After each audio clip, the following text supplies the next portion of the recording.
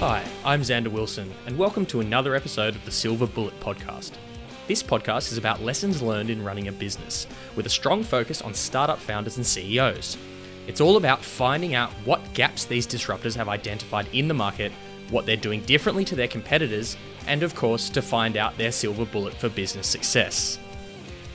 On this episode of the Silver Bullet, I'm chatting with Tom Ferrier.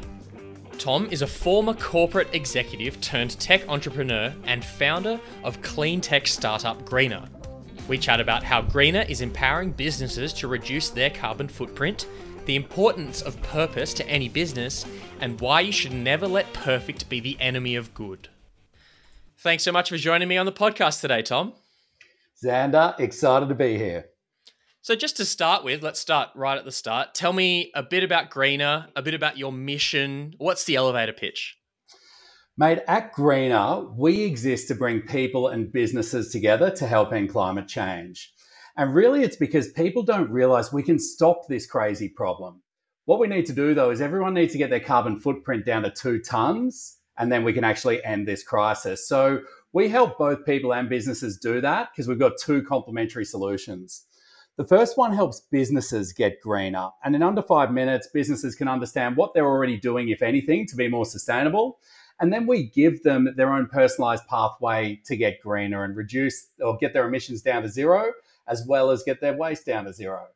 And from there, businesses can then, attract new customers for their efforts by getting showcased in our consumer app, the Greener app. And that gives people greener brands in the palm of their hand for everything they buy. It measures their carbon footprint and helps them get down to that 2-ton target. And every time they shop with brands in our green economy, the purchase is automatically made carbon neutral. So we're really excited about what we're doing. We've got some great support and we're looking to take things to the next level. Yeah, and if I understand right, the business side of it's up and running. What do businesses do if you're a business looking to get on? What do you need to do essentially? So initially, we're starting in the retail sector because that really is complementary for our consumer solution. And we're currently in a closed beta, so they probably won't be able to find the link right now. But we're working with some of the more sustainable businesses out there to shape this product. And businesses simply sign up. They go in under 5 minutes, they answer a few questions around what they're doing to reduce emissions and waste, how they're using more sustainable materials, and how they're a more responsible business. And then they get their own personalized pathway, which really does start with the low-hanging fruit. Switch to green energy. The impact's high, the effort's low. And then we actually give these businesses, they're always told what to do. We give them an easy, pathway and tell them how to do it. And so people can be, driving massive impact within 15 minutes. So it's really exciting because we've just partnered with the Australian Retail Association, who's the peak body for retail in the country. They have hundreds of thousands of shop fronts as members, and they're leading the UN's race to 0. But the challenge is all of these businesses don't know what to do. And so really the Greener for Business product is there to help them get there. Yeah, fantastic. And look forward to sort of diving a bit more into that. What I'd like to sort of do first, though, is learn a bit more about you and sort of how you got to the point where you did this. So what were you doing before you founded the company? What's your sort of business background and what sort of led you to this point? My background isn't really all that relevant to what I'm doing today. I guess, if anything, I'd actually say it's probably put me at a disadvantage. So I was working in big corporate. I was working for an ASX top 20 leading their global IT strategy. Now, it was a fantastic job. I was years ahead of myself in terms of the career. I was doing great things and I loved it. But the business was about to move its head office from Sydney to London and I didn't want to go. And at that time, I saw this quote that said, "The biggest risk in life is not to take a risk at all." And that just really resonated with me. And I thought, I don't want to be 80 years old on my deathbed wondering, what if? Why not roll the dice and see if I can do something special? And if it doesn't work, I go back into the corporate world. Now, I guess I had a few ideas I wanted to focus on. And I thought, look, if I can succeed at the big end of town in big corporate, how hard can a startup really be? It's got to be pretty straightforward. And mate, how wrong was I? After 15 years in large business, I was effectively hardwired to do things the opposite way you should be doing them as a startup. And the first startup that I really embarked on, it didn't work, but ultimately it pivoted into where we are today at Greener. And like I said, it's early days, but we feel things are heading in the right direction, which is super exciting. Yeah, and where did the conversations? What conversations did you have? Who were you chatting with when the ideas specifically for Greener or the way that you took those steps to get there came from? Was it your personal attachment to the environment? Was there a passion that was underlying there that you sort of that's come through here? I guess there are sort of two parts to it. So, what actually led me to try something myself, apart from that quote that I mentioned, my dad passed away about 15 years ago. And before he passed away, I said, I'm going to do something special and I'm really going to make my mark on this world. And it's something that I've always held true and held deep. And it's something that I still truly get out of bed every day to do. And while the environment's been I guess it's been a real interest of mine, it wasn't the number one cause. Dad passed away from cancer. So I really wanted to try and solve that problem. And ultimately that didn't work.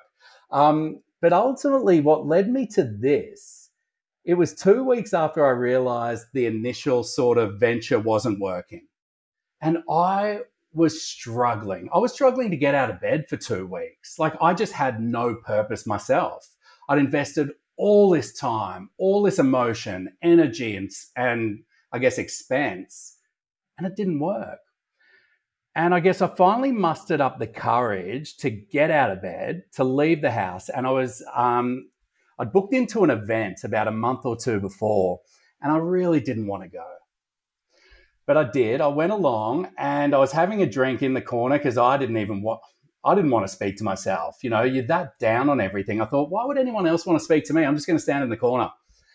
And someone came up to me, and before they could even introduce themselves, they just were at me. Did you know consumerism is the cause of the climate crisis? And I just thought, I don't want to be here, and I definitely don't want to be here with you. Like I just thought, this is not what I'm here for. And I didn't say anything, and they just kept talking. It's because everything we buy has a hidden price tag on the planet. That price tag's carbon, the key contributor to climate change. And that actually piqued my interest a little bit because the way they'd said it, I'd never thought of it like that before. And I started to visualize a can of Coke, and I knew that they're about $2, but I wondered what this hidden price tag was on that can. I said, okay, hang on, keep going. And they said, well, look, we can actually stop climate change. That's the great news. If we all get our carbon footprints down to 2 tons per annum. And I said, well, what's mine? And they said the average Aussie is about 20 tons. But that moment, I firstly didn't realize we could stop this crisis. I definitely didn't know we all had our own individual target that we could really make a difference with. And from that moment, the next morning, I was out of bed before the sun came up. I was ready. And I thought if consumerism is the cause of this crisis, maybe it can also be the solution. And since then, there hasn't been a day that I haven't been working on Greener. And so you mentioned, you're still in the fairly early phases of it, but you have already got some brands and companies on board. I just wanted to know, what was the experience like taking the proposition to brands and companies in the first place? Was there sort of immediate receptiveness? Was there a lot of, oh, we're not sure about this? What was that like? And how have you learnt from doing that initially to how you sort of changed the way you pitch yourself now? Yeah, I think as most startups, every founder is in love with their idea and they're certain that it's going to work. And you get a lot of pats on the back and people telling you, yeah, this is fantastic. But it's because they don't want to hurt your feelings. And I think one of the key things that we always keep front of mind is let's make sure we're not just, we ask ourselves this all the time. Is what we're building a good idea people will buy and use? Or is it just a good idea? And if they're not buying and using it, it's just a good idea. And that's great, but it's not going to successfully translate into a successful business. So we were always doing that. And again, successfully trying things, failing, learning, but most importantly, successfully trying again. And I guess some people call it the innovation mindset. some would call it being just a glutton for punishment. And I guess it's up to you to see where you stand on that. But I guess the biggest shift we've seen in our business from the early days to now is our focus on not letting the perfect be the enemy of the good. And it's something we always talk about at Greener. It's one of our core values. And I think early on, we were trying to be too purist. We were trying to be too perfect and too deep green with what we did. And so if I talk you through a bit of an example, our consumer app, it gives people green brands in the palm of the hand for everything they buy, helps them measure their footprint and get it down to that target to help end climate change. And whenever they're shopping, that's how it was working. And we were trying to be really purist about it at the start. And so we thought, let's start with the most impactful actions and let's prescribe those to people. So find your footprint and then switch to green energy. You can shave off a few tons of your footprint. Switch your super to an ethical super. Switch insurance company. Now, in theory, that's all great if you're trying to deliver maximum impact, but it's terrible in practice because it's just too high barrier. It's too hard for the user. And they get all excited thinking, I didn't know we could solve this problem. And then they've got to speak to their flatmate or they've got to change a bank or what have you. Too hard. So we really learnt that people wanted simple, low barrier actions just to get started. Where can I buy my everyday items that are better for the planet? Whether it's my coffee, my t-shirt, groceries. And after trialing that, we saw much better adoption. And with that data, we did a pilot with Bupa. We demonstrated we could reduce their employee and customer footprints, carbon footprints by 23%. And in another pilot with Harvard, we showed that we could bring green businesses upwards of 10% of customers from their competition. Armed with that data, we managed to get a couple of early brand sign up.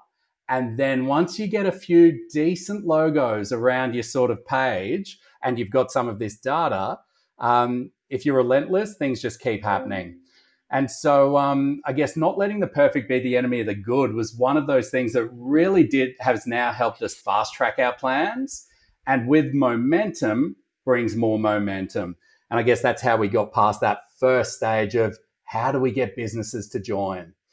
And we're super excited. We've now got over 250 brands joining as founding partners of this green economy, and we hope to double that by launch.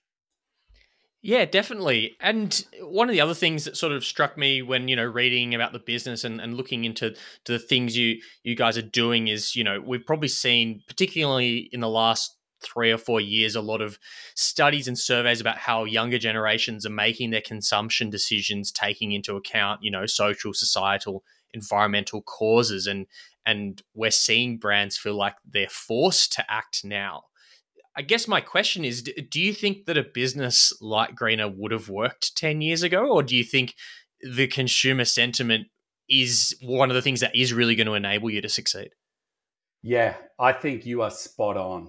If we tried to do what we were doing 10 years ago, targeting the target market we're trying to target today, which is a more mainstream consumer, I don't think it would have worked. It's the old adage, right? Timing is everything. There's a lot more than just timing, and there's a lot more than just an idea, but timing is so important. And right now, we just know that sustainability is becoming critical to the success of any business, especially in retail, because consumers want this. And demand's not just there right now, but it's growing faster and faster every day. So obviously there's been a bit of harsh media narrative around carbon offsetting at the moment and it sort of just being something the companies say they do but doesn't have any meaningful impact. How are you guys doing your carbon offsetting and how's it been, I guess, fighting that media narrative? Yeah, look, I'll answer how we're doing it in a moment, but I just want to say what you said can be absolutely correct. Like, carbon offsets are not the silver bullet to help end climate change. They're a really important tool in the tool set, but they are not the silver bullet, and not all carbon credits or carbon offsets are created equal. So I guess some businesses see carbon offsets as a way to, as a license to continue to pollute. That is not what they're there for. Carbon, I guess, if we really want to stop this problem, we need to firstly reduce our emissions. Everyone needs to stop polluting and putting more of this pollution or this thick blanket in the sky. Then we need to buy what we continue to buy. We need to purchase things that are carbon neutral or that are better for the planet, lower emissions items. And then any of the emissions that are left over that can't be reduced yet, that's when carbon offsets come in. Because there simply isn't, we all hear of carbon offsets and most people instantly think about tree planting. There simply isn't enough real estate, open real estate across the globe to plant trees to solve this problem. So I guess that's just really important background. So firstly, we help businesses reduce their emissions and then use offsets where it makes sense. But the carbon credits we use are all high integrity, superior carbon offsets. We're currently leveraging an organization called Green Fleet, who effectively reforest forests here in Australia with native species. It's also about koala habitat recreation and so on. And that's the key. Some of these credits are just, you'll hear it, you'll see it in the media. They're labeled junk, and it's true. But some of them are legitimate, and it's really important to make sure that if you are using carbon offsets, that you are using the right ones. Definitely. And then I guess just reflecting back on how things have gone since since the company started, I just wanted to ask, what's been, I guess, the biggest challenge or learning curve for you in starting a company? Has it been, driving funding? Has it been hiring staff? What's been the steepest learning curve? I think it's breaking down the typical things that you might come into a startup thinking you've got to do, like, I've got to go get funding. We spent months trying to chase funding and we were nowhere even ready to secure it. But you just think, oh, that's what a successful startup does. It's building a team and finding great talent. I think that's probably the hardest thing because when you come out of corporate, you're quite good in your own little niche. But as soon as you're a founder, you've got to have breadth across the entire organization. And so trying to find talent that is actually an expert in their field that you can trust is extremely difficult when you don't know what you're looking for. And I think you often hear about how important a culture is for an organization and establishing that. And in big corporate, it's easy as an employee. It's like, culture seems simple. Let's throw another event. Let's give people another day off. Come on. It's easy. From a founder's perspective, it's so much more considered.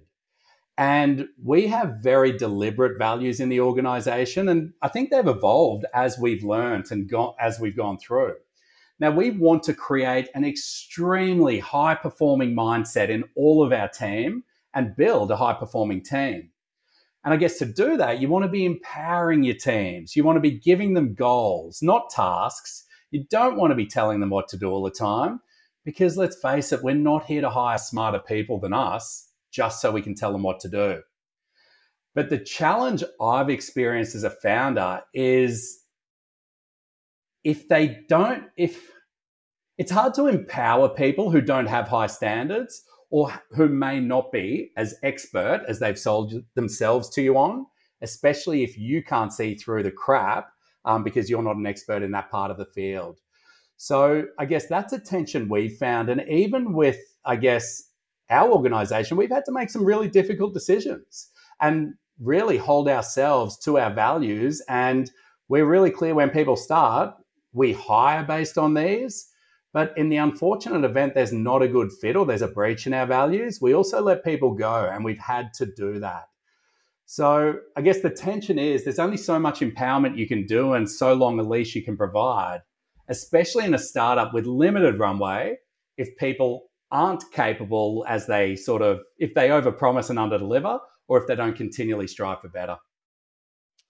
Yeah, and one of the things you mentioned there was, some of the learnings from working in the corporate world. And if you could just reflect back on your life before Greener and the things that you did in some of your previous jobs and roles, what was it that, is there anything you've learned, whether positive or maybe something that you wanted to stay away from culture-wise, that sort of informed how you've set up the company, what you've wanted the company to be like, and the culture within it? Yeah, look, I've always liked to do things differently, whether it be something that I'm doing at work or the next time I go to an Indian restaurant and I want to try the different item on the menu. I don't know. It's just like I always want to do something different or do things differently. And I guess while many have trodden the well-trodden path before, um, and that's all great, I guess a lot of the time it's because people may not necessarily want to change, or they're too lazy, or maybe they just don't want to try something new. And so doing things differently, I should say, can get great results if it's done so in a calculated manner and not just stupidly. And so I think that's something that I've always done. I used to be in IT. When I was in IT, people would go, "You're not your typical IT person." And I didn't shy away from that. It was something I was proud of because we then also, our team did things differently and got better results. Now, you don't always get it right, but when you do, something special happens. And I guess my whole thing is I continue to follow my gut until there's a compelling evidence to suggest it's wrong. Because people, if you're trying to do things differently, people will always tell you what you're doing is wrong. So I think that's one of the big learnings I've had throughout my career. If I look back in different roles that I've been in, I do things differently and I keep striving until it works and until something special happens. Yeah, and just looking forward, what do the next couple of years look like? What's the timeline on getting all the consumer side online, and then I guess further than that, where would you like to be in 5 years, 10 years time with Greener? So one thing I'm really proud of for our business is that we have absolute clarity on what we'll be doing every day from now until Greener no longer exists. And that's because every day, everyone in our team comes to work to bring people and businesses together to help end climate change.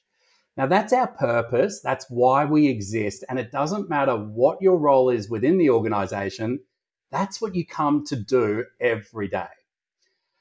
But I'm pretty confident that's not the answer that you were looking for. So I think off the back of our recent capital raise, we have two main priorities in the next 12 months.